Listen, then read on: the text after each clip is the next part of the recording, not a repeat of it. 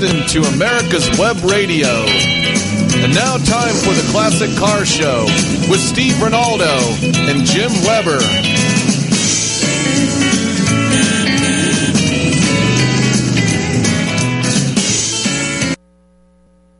Good morning and welcome to America's Web Radio and the Classic Car Show. And we have a fantastic guest on today, and we're delighted to have Kim Barnes on with us. And Kim is not only doing a lot of new and different and exciting things, but Kim also is a host on the Classic Car Show on America's Web Radio, which we always appreciate people letting people know about that. Kim, good morning. Good morning. How are you? I'm doing fine. I must apologize that we don't have the bald one and the one with too much hair. Steve and Jim both are out of town.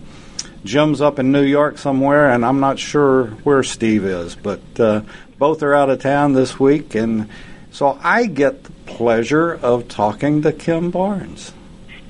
You can't beat that. Well, I'm sitting on the show field in Carlisle, Pennsylvania, at their import show. You know, they break their car events down by make of car if it's big enough. Like they have a Ford show and a General Motors show and a Corvette show. This is the import show, which features pretty much everything not built in the United States.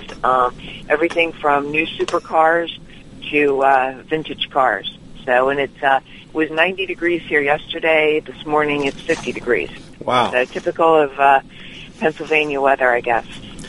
Well, we're sitting. This has just been a strange year. I told my wife yesterday that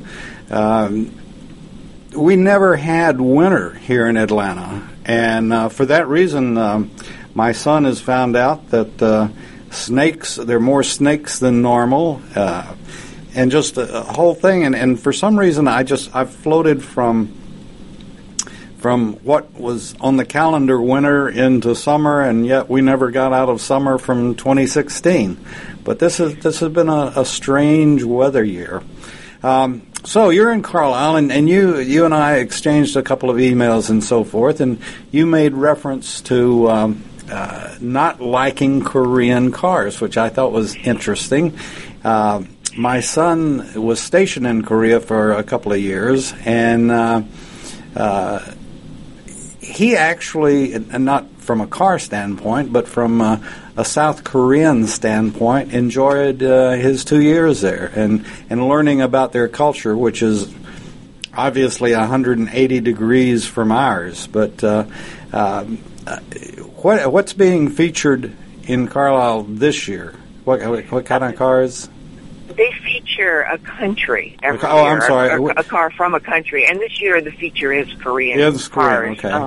And I could be, completely misinformed, but I do a lot of dog rescue, and I know in Korea they tend to breed dogs for human consumption, which is just so disturbing to me that the thought of putting any money into their economy by buying their cars just doesn't work for me.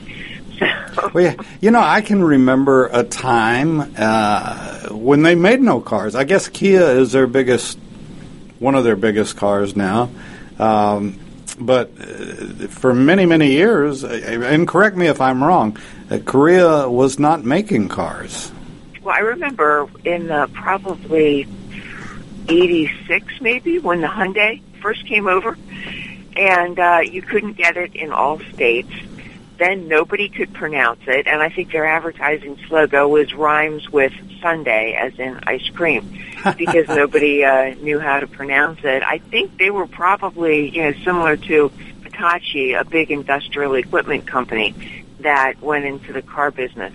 But that's the first time I remember seeing anything Korean in the market. And then Kia followed, and it took them a long time, to be sold in Maryland, which is where I live. You could buy them in Washington, D.C., but not in Maryland, and I assume that was probably an emissions type thing. And then they were all econo boxes. Now Hyundai they have almost a luxury type sedan, probably, competing with Lexus and Infiniti and the 3 Series BMW. So it's come a long way, and they do have a good quality car. That's the Genesis, isn't it? I think it is. Yes, I think it is. So, but there's a lot of in the Korean car section here. There's some of like Hyundai's earlier cars that were never came to the U.S. Back in the 1980s and things like that. And then there's the new cars that the young kids are modifying, making street performance cars out of. But I'm happy that people love cars. Whatever they want to do to them is fine with me. I just like to see young people interested in cars, and that's what's in the Hyundai group right here. Well, this is what we've. This show has been all about since Steve came on board to do the show, Steve Ronaldo. Back, would you believe, in 2005, so we've been on the air for 12 years promoting the car industry, basically, and Steve came on then, and the whole thing has been centered around young people and getting them interested in cars, getting them where they can, heaven forbid, change a flat tire. I know that sounds strange, but a lot of kids wouldn't know where to begin. But we've dedicated this show to getting kids involved. Last week we had, or 2 weeks ago, we had one of the X-Car folks on that's going to be in the Great Race, one of the schools. We've got Kyle, I just went brain dead, Kyle Hayes, I believe is the last name, that has been on the show a couple of times and will be on again very soon with a university that teaches restoration. And I hate to get on my soapbox, but I think you would agree and feel the same way. Cars in the United States, more so than any place else in the world, in my opinion, have been so important to our history, and for history books to cut out cars, cut out Ford, cut out the fact that cars made it possible for you could get in your car and drive from coast to coast. Wasn't necessarily easy to begin with, but as things have gone on, it's become easier and easier, and it's given our nation, the United States, a personal freedom like nothing else ever had. You could get on a train, you could be on a stagecoach or whatever, but nothing has given personal freedom like the car has. And I think it has built the United States and should be a large, large part of history. Absolutely. And I was pleased yesterday. I got here early and registered, and there was a line of 6 Volvos, kind of the 1980s through early 90s boxy station wagon and sedan. And they were young people that had come from Massachusetts. I actually think they might have slept in the station wagon the night before, but that's fine. And they're here with the Volvo group, and there's 150 Volvos here, maybe, and 25% of them are owned by people under 30 years old. I mean, it's really become, kind of a cult car. And it's great to see. And they walk around and they look at the much older cars. We talk about, different types of carburetors versus fuel injection. It's really, it's very refreshing. And the Volvo people have a certain look. It's a lifestyle for them. It's basically become a lifestyle, and it's what was a kind of a termed granola, maybe with Birkenstock sandals when I was growing up. Now it's the man bun. All the guys in Volvos seem to have the man bun, but it's a very, very carefree kind of lifestyle. But that's wonderful. Anything that, any kind of lifestyle that involves young people in a car, to me, is exciting. Why they've chosen the Volvo, I have no idea, but they seem to love it, and it's fun to see. So, well, I don't think, and I'll be the first. I've never been a big Volvo fan, other than what was their sports car that they had back in the early or mid '60s? Yeah, the 1800. Yeah, I love that. Yep, it was a Bond car. The Saint drove it. I loved that car, and that was initially built in Great Britain by Jensen. And that's why when you look in it, you see like twin SU carburetors. The early versions of them are very British. And I think that is one of the most beautiful cars ever built. And then they did a station wagon version of it a little bit later. And then recently, I think production just stopped 2 years ago, they did a retro wagon that was a play off of that 1960s glass bubble-backed wagon. So, but yeah, the 1800 was just a stunning car. And there's some very, very nice ones here, too.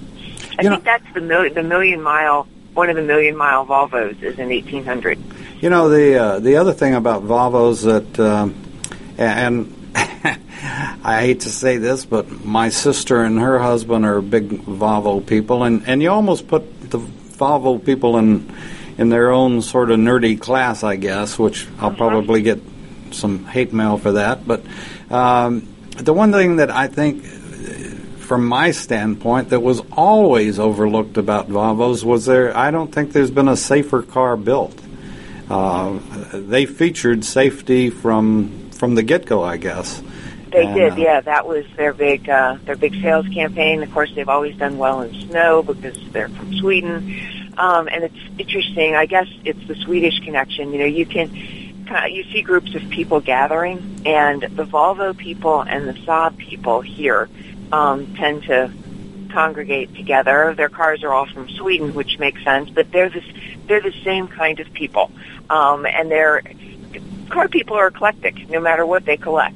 You know, they're eclectic in their own way. And if you look at Volvo and Saab people, they're eclectic in one way. I now have a French car, which is very new for me. I'd always had British. So last night I had dinner with the French car people, which is Renault and Citroën. They're very much like the British car people. And then over on the other side of the field, you have the people that collect German cars. They're eclectic in their own certain way. Mm-hmm. Then there's the Japanese car people. They're also eclectic, but different from everybody else. So I think personality tends to go with car. I think the personality part comes first, and that dictates the car you buy. But occasionally it might go the other way. You know, now interestingly enough, you never really, well, this is my opinion, I don't think of France as a car country particularly. The Renault was about the only thing that they had on the market for many years?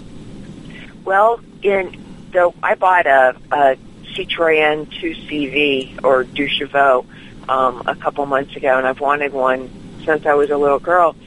But that car was actually designed before the Volkswagen Beetle.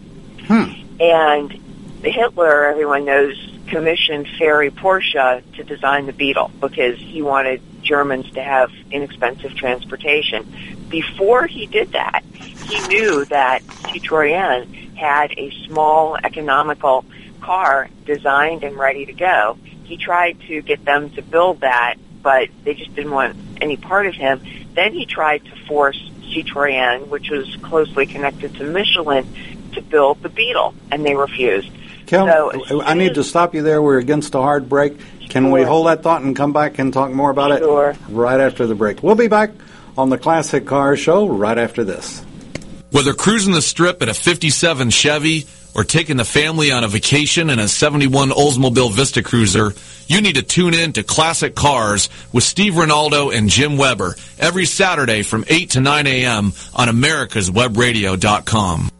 Your auto love and investment demands the best, and for 45 years, Passport Transport has been meeting those demands. From manufacturers to the one-car collectors and all other facets of the auto industry and antique auto hobby. The first and the finest with unequaled service and peace of mind. Passport Transport, your auto transportation company. Contact PassportTransport.com with your need today. Passport Transport. Hi, this is Steve Ronaldo, host of the Classic Car Show on America's Web Radio.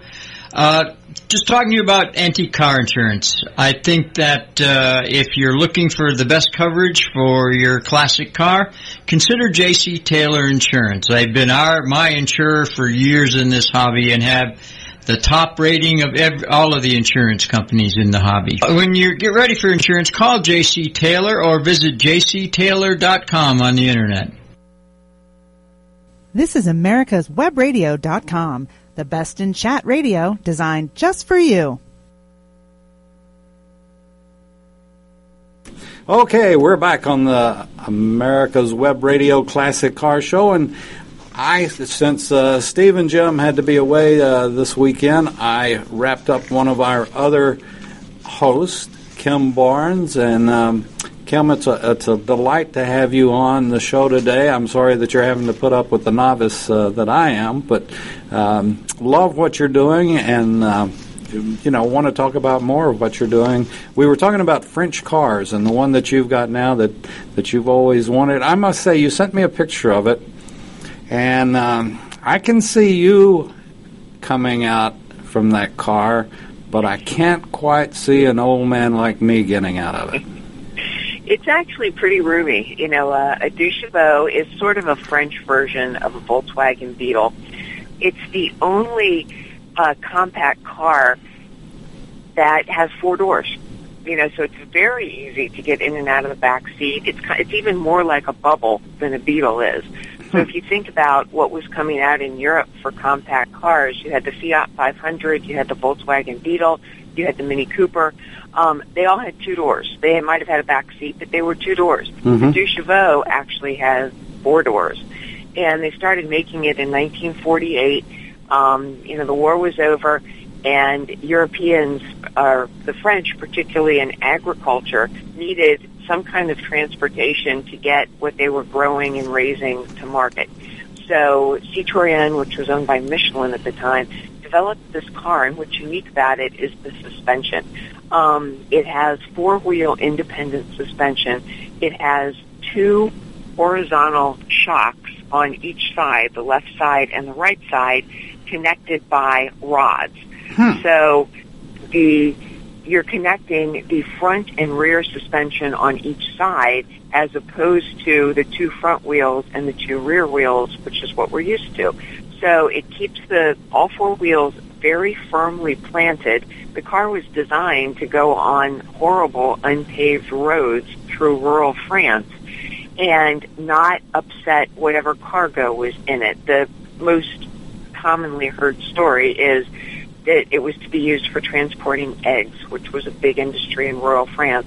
And they needed a car that had great accessibility, and you could haul eggs over horrible roads and have the eggs not break. And that's kind of what this car is all about. And then the convertible top on the initial cars came off at the windshield and was a cloth top all the way down to the rear bumper. So you could basically remove this entire top and put some sort of large, tall piece of farm implement in it and just drive.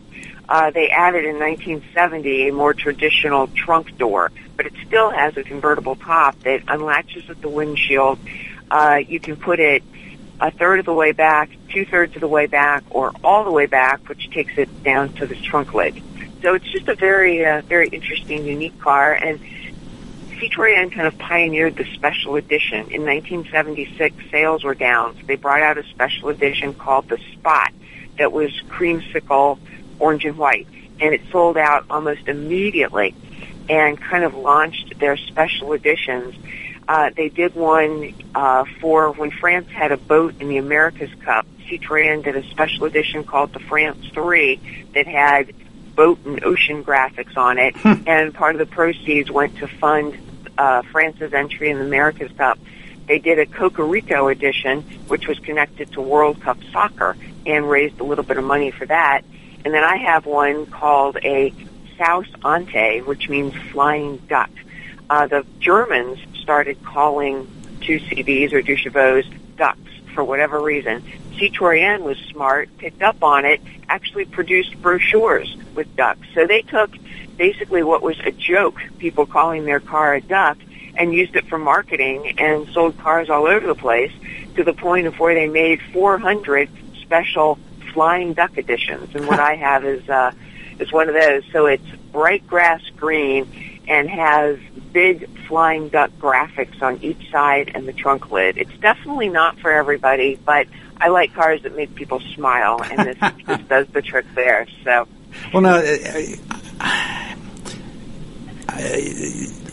do they not? Is it from a safety standpoint, or you just don't hear, or I don't hear of that car or any French car being sold particularly widespread in the United States? Is that is it the emissions, or is it a safety, or what's the whole? Both. Well, the Duchevaux never was sent here because I think it wouldn't have passed even the earliest safety standards. It's just not a safe car. Basically, it's lightweight sheet metal. The bumpers don't do very much. It's not a safe car. I don't think Citroën thought that there was a market in the U.S. for a small economical car. Well, Volkswagen proved them wrong in a very big way. So Citroën probably missed the mark there. They could have beefed up their safety standards and made the money that Volkswagen did with the Beetle. Then they just never really sold cars in the U.S. They had a few of their big station wagons here. They had the SM, which was actually a Maserati-powered station wagon. It's the one a lot of people think of when they think of Citroën, which has a hydraulic suspension. You look at the station wagon, it looks like it's sitting on the ground, and how could you even possibly drive it? And here's this complex hydraulic suspension system that lifts it up when you drive the car. But Peugeot sold cars in the U.S. probably into the 80s, and I believe it was our emission standards that finally just convinced them, forget this, we're going to go home. So that was pretty much it. I think they were the last holdout for French cars. Renault was here with the Alliance and the Le Car in the 70s and probably into the early 80s, but I think it was emissions that drove them away too. Okay, back in the very early 60s, the Renault it was thinner than any car I'd ever seen. It would seat four people, but the two in the front and the two in the back were sitting in each other's laps almost. But I had a teacher, Mrs. Holcomb. I was in the sixth grade, I believe. And Miss Holcomb and she was a fairly tall lady, but she had a Renault. And what was it, Renault Dauphine or something? Yeah. It depends on, where you are. You can pronounce it either way. Like Citroën can be Citroën. Just depends on where you are. But anyway, some of her... you're talking about a Renault 4. I know exactly what you mean. Some of her class, and certainly you can appreciate that being the sweet, innocent child that I was, I didn't have any part of this. You understand that, and I want to make it perfectly... I'm not admitting to anything. But during recess once in a while, some of the young men in the sixth grade would pick that car up and literally take it off the street and put it on the sidewalk. And Ms. Holcomb would come out and find her car on the sidewalk and have to drive down the sidewalk to the road and bounce down and off the curb and onto the road again. Or they would turn it around in the parking place that she might have been in.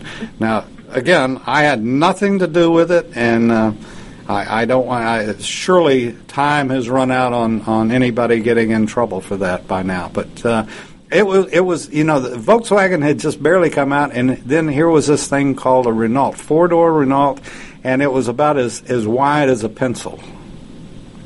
There's a immaculately restored car just like that here. It's blue.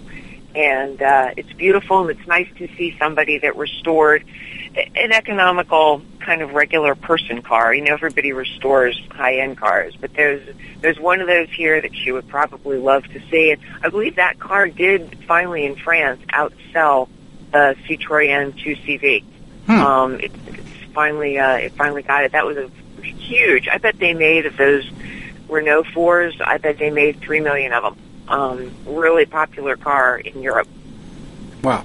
Well, we only have a few minutes to go before we go into our second break, but I wanted to talk about what you're doing besides what you're doing today at the Carlisle.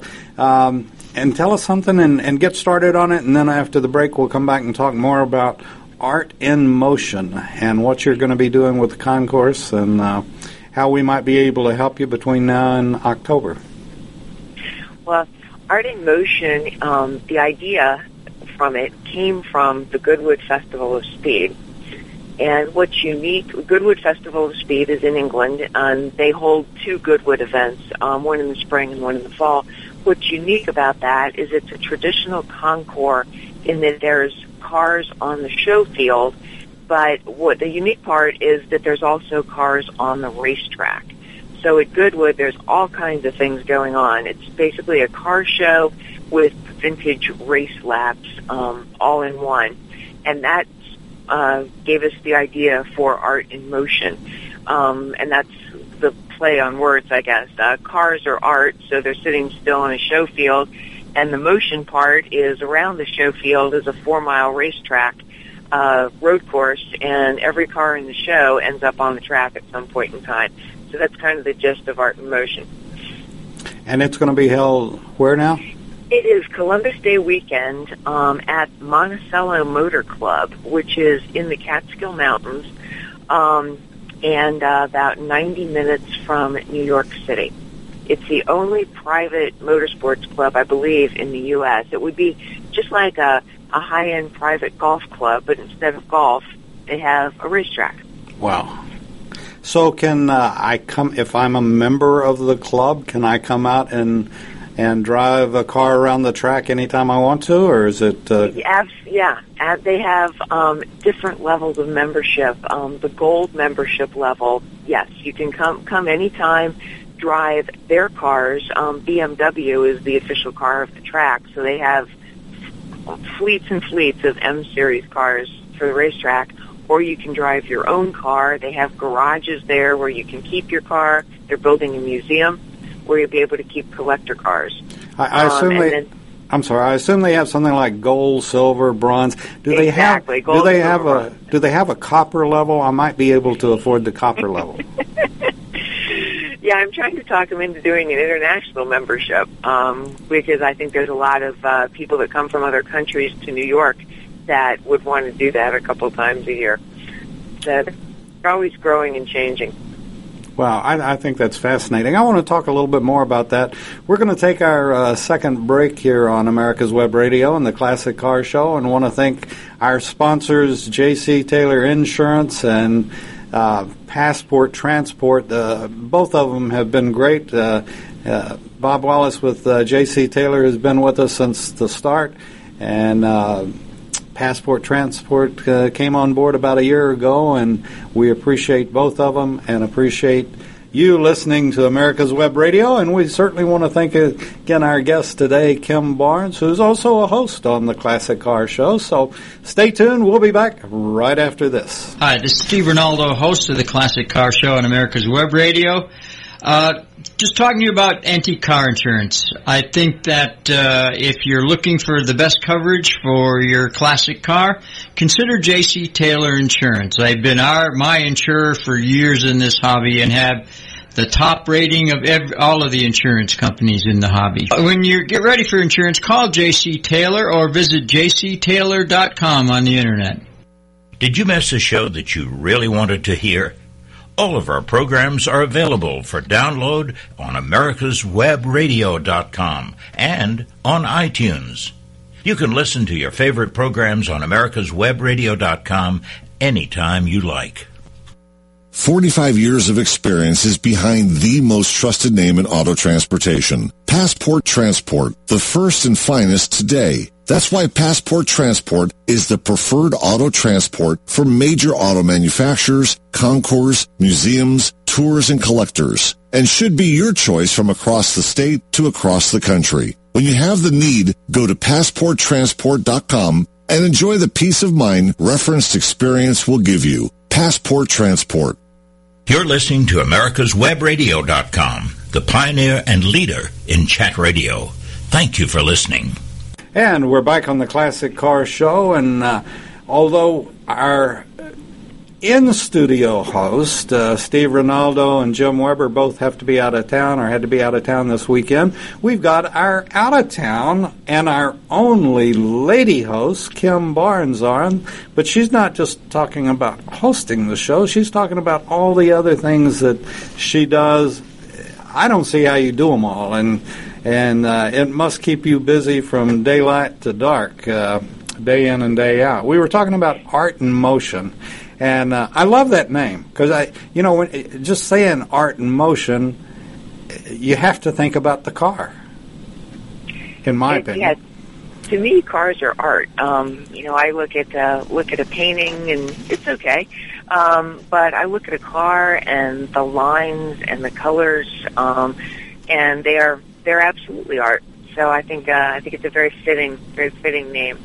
Let me ask, do you miss this? And this is really not, well, it's some classic car, I guess, but as a kid, and this goes back more years than I want to admit, but, 50, 60 years ago, and I know you can't remember that, you weren't even born then, but when I was 10, 11, 12 years, one of the most exciting things, and it was almost more exciting than Christmas, was September.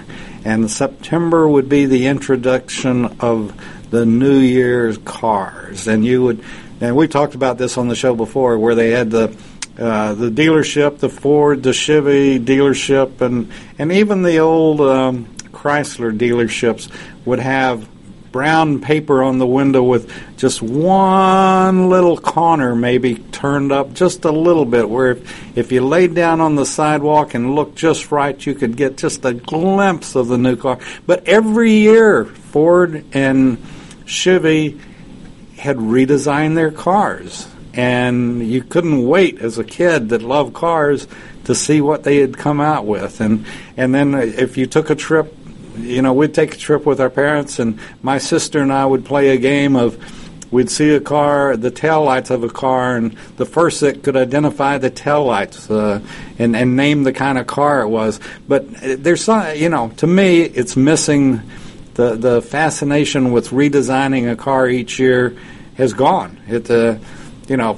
An SUV is an SUV is an SUV from Ford, or they just don't change that much. But I miss the introduction of it. It was like Christmas in September. What do you think, Kim? Well, I'm impressed that you and your sister played that game. So how often did your sister win?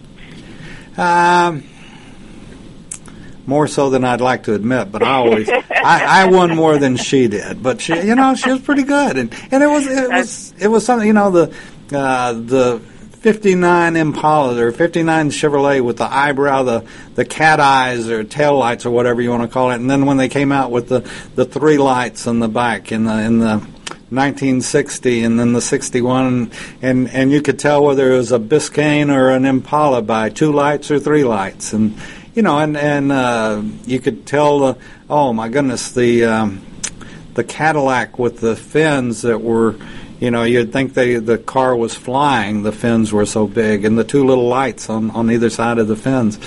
But kids, I don't think kids do that today. And in fact, I'm sure they don't. Well, I think when everything became about gas mileage and the wind tunnel got popular, everything's all about aerodynamics, and that took away a lot of the uniqueness of cars. It forced automotive designers to be all about gas mileage, and that's why these sport utility vehicles, to me, all look the same. Mm-hmm. So do sedans. They were designed in a wind tunnel. Yeah, but so do sedans today. Whether it's a Hyundai or a Ford, the mid-size car, as they call them. That you can't tell whether they're made in Dallas or in Korea or wherever. So they've all gotten. But as a kid, didn't you go to the dealerships and look for the new cars? Absolutely, and I used to. I started driving in 1977, I think. I hate to tell you when I started driving. 1964. Wow, that's I was 2 then.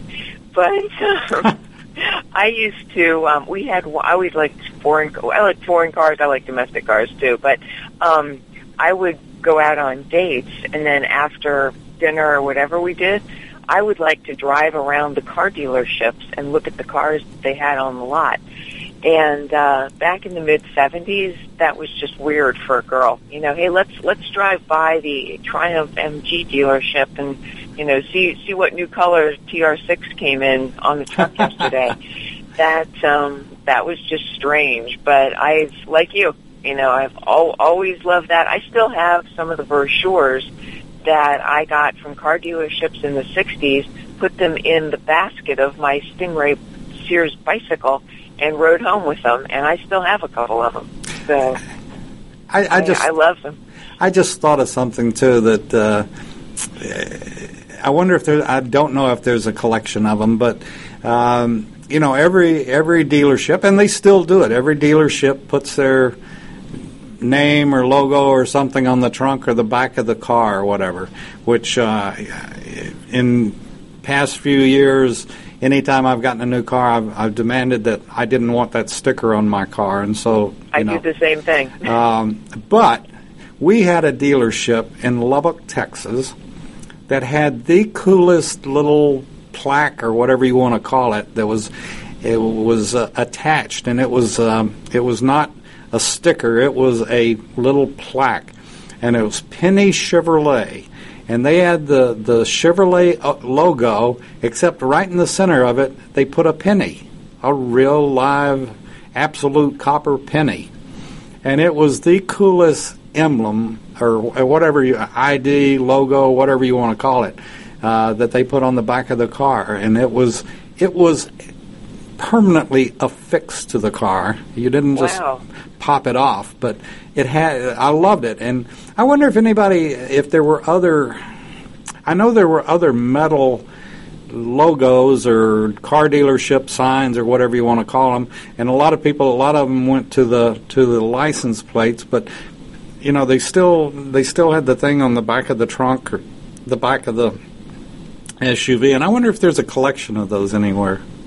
I'm sure. I think people collect just about everything. And my mother, who will turn 89 tomorrow, tells me that when she was growing up, car dealers brought the car to you. You didn't go to the dealer. You know, that when they knew it was about time for a new car, dealers would start calling, wanting to bring the car over and take your family out to lunch. Then, if you bought the car, they would give you a discount if you would let them put their dealership logo on the back. Huh. So I don't know when that ended, but it was either a cash discount or they would give you like gift certificates to a restaurant. There was some incentive to let them put their logo on the car. Now, where was this? This was Iowa. Okay, well, they didn't do it in Texas. You just accepted that the dealership was going to put their little whatever on the car, and like I said, the Penny Chevrolet, that was the guy's last name, was Penny, and then he took the Chevrolet logo and put that real penny in the middle of it. And you know, they mass produce those suckers, and I can't remember the story, but they mass produced them, and some you'd see the back of the penny, and some would be the Lincoln side of the penny. And I can't remember it all, the details. I just remember this.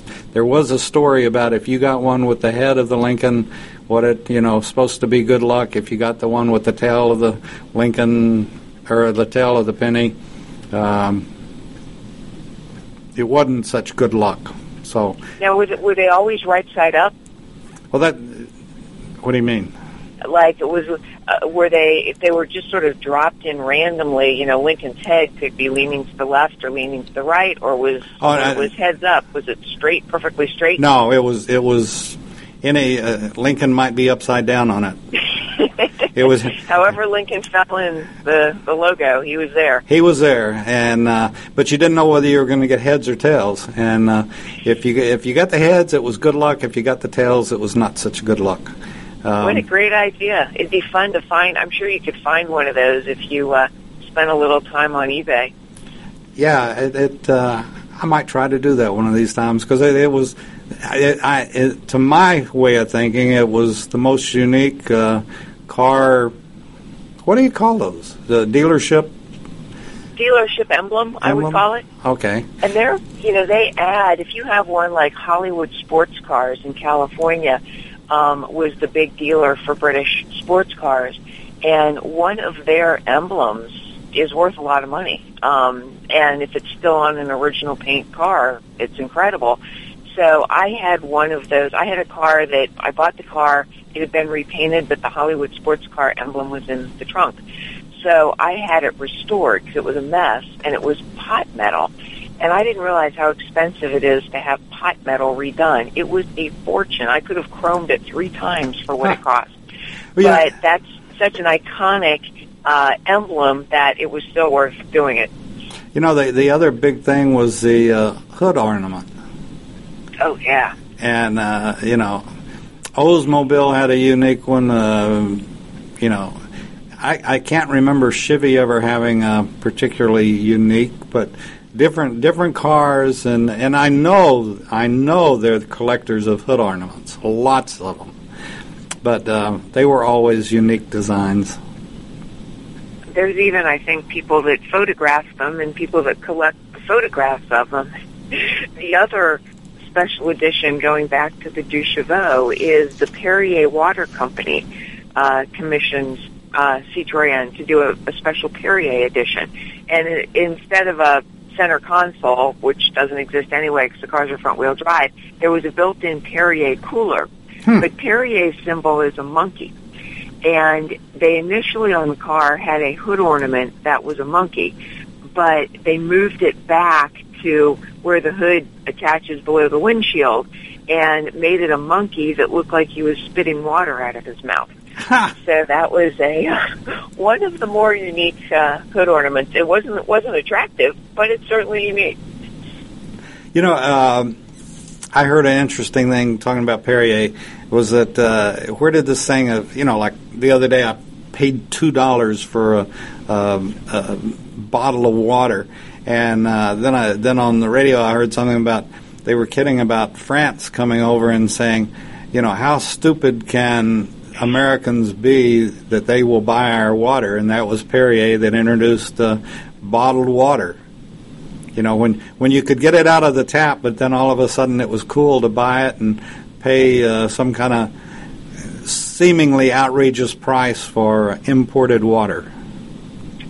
I remember going into a convenience store to get gas. I was thirsty, so I bought water, and realizing that I just paid more for bottled water, which I don't even know where it came from. I think it was just filtered. I paid more for water than I did for high-test gasoline. That's ridiculous. That is. We're going to take another break on America's Web Radio and the Classic Car Show, and our special guest today is Kim Barnes, also a host on the Classic Car Show. So stay tuned. We'll be back right after this.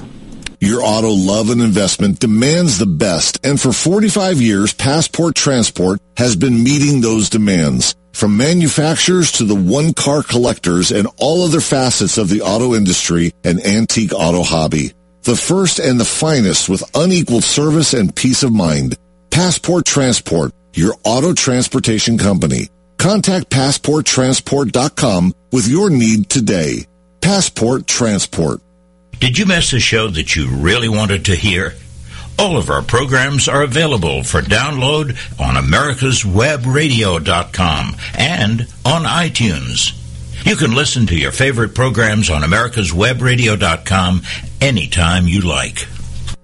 Hi, this is Steve Rinaldo, host of the Classic Car Show on America's Web Radio.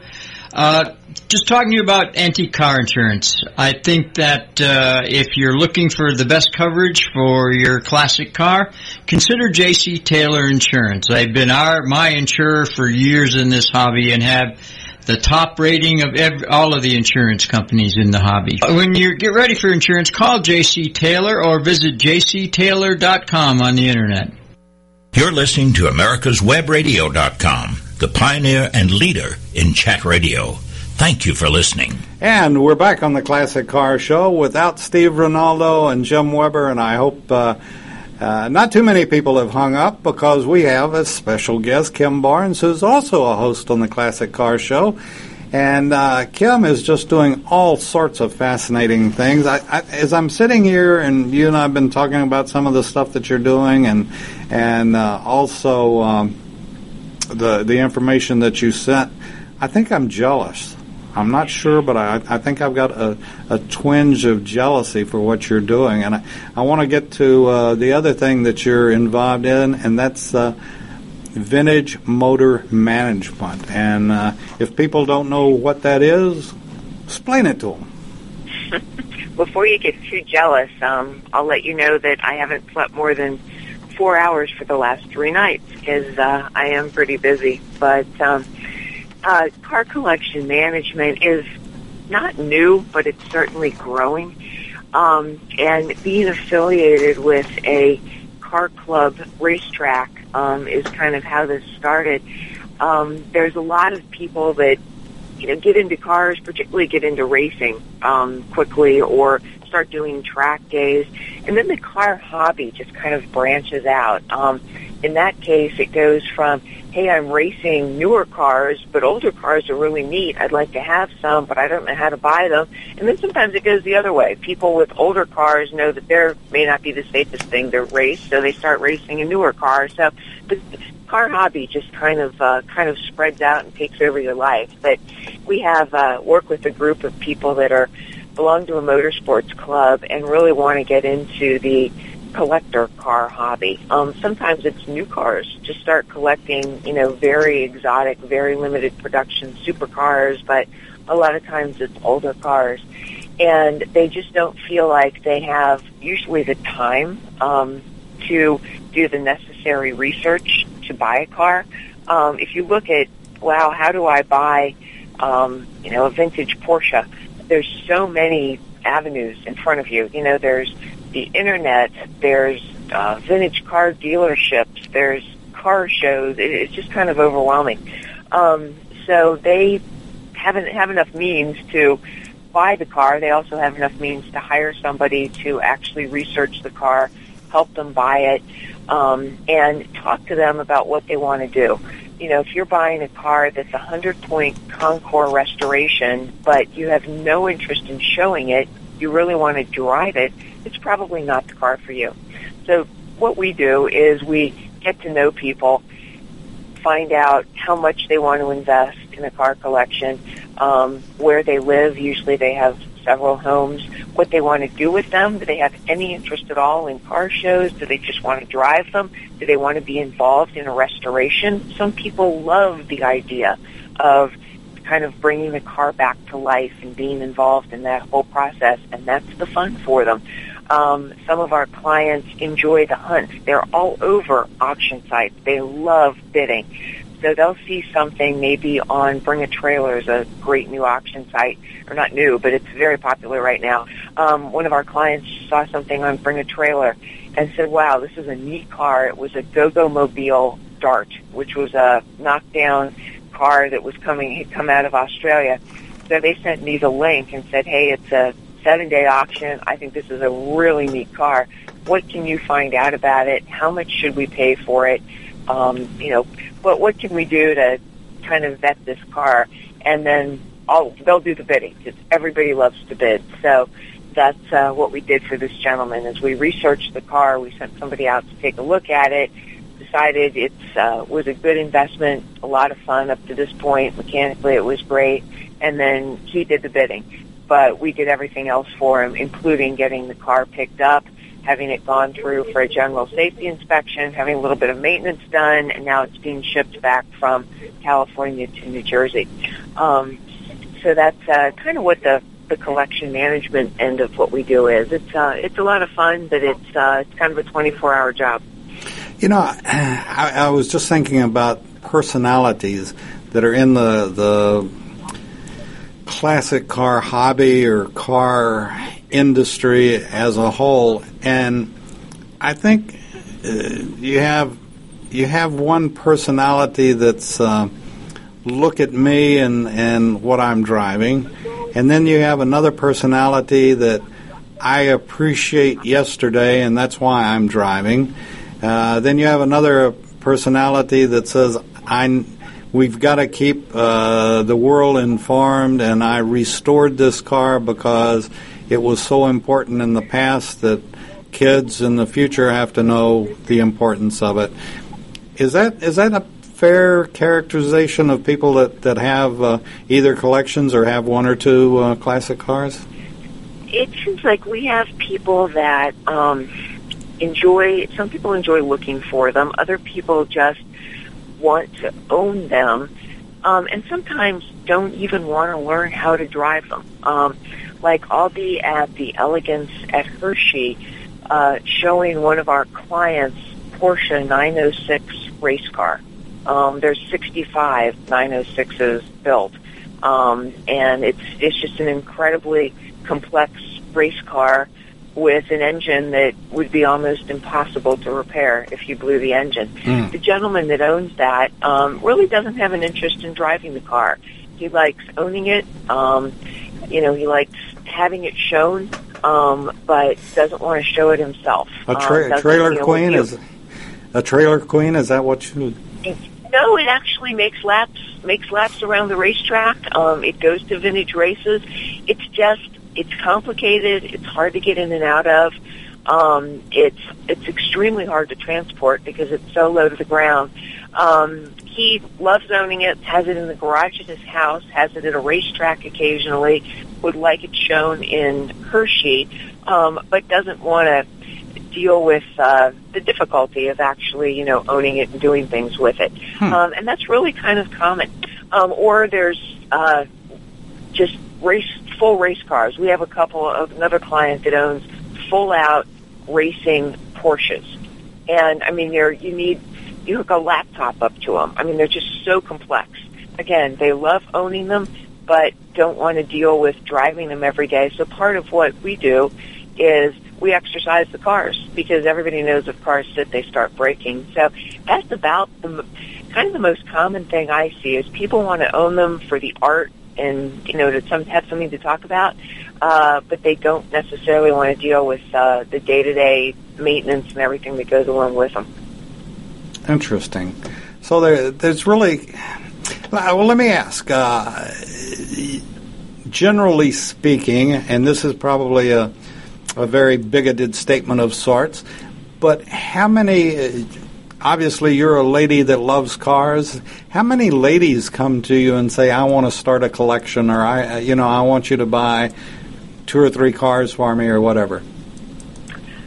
I don't know that that's ever happened. I do have I have women that would like to know a little bit about maybe their husband's cars because they'll be out socially, and the subject of their car collection will come up, and they just want to know what I call conversational knowledge. Basically, what the car is, what the significance of it is, just a few things like that. So I'll actually put together like a little bullet point sheet that they can keep in their pocketbook. And maybe if they're going to a social gathering where they know cars might come up, just take a quick look at the bullet points, and, at least they'll be somewhat informed on a topic that they really don't have too much interest in. So that's happened. Interesting. Okay, I want to get back right quick to the Art in Motion concourse. It's by invitation only, and as far as both the cars and the guests. So with that in mind, what kind of numbers are you looking at, both for cars and for guests? We'll have about 130 cars on the show field. The show part of it is split into 2 days. Saturday is a race car concours. The featured mark is Formula One. So we'll have probably 10 significant Formula One cars from the 50s through the 70s. A class on Bugattis and a class on Millers.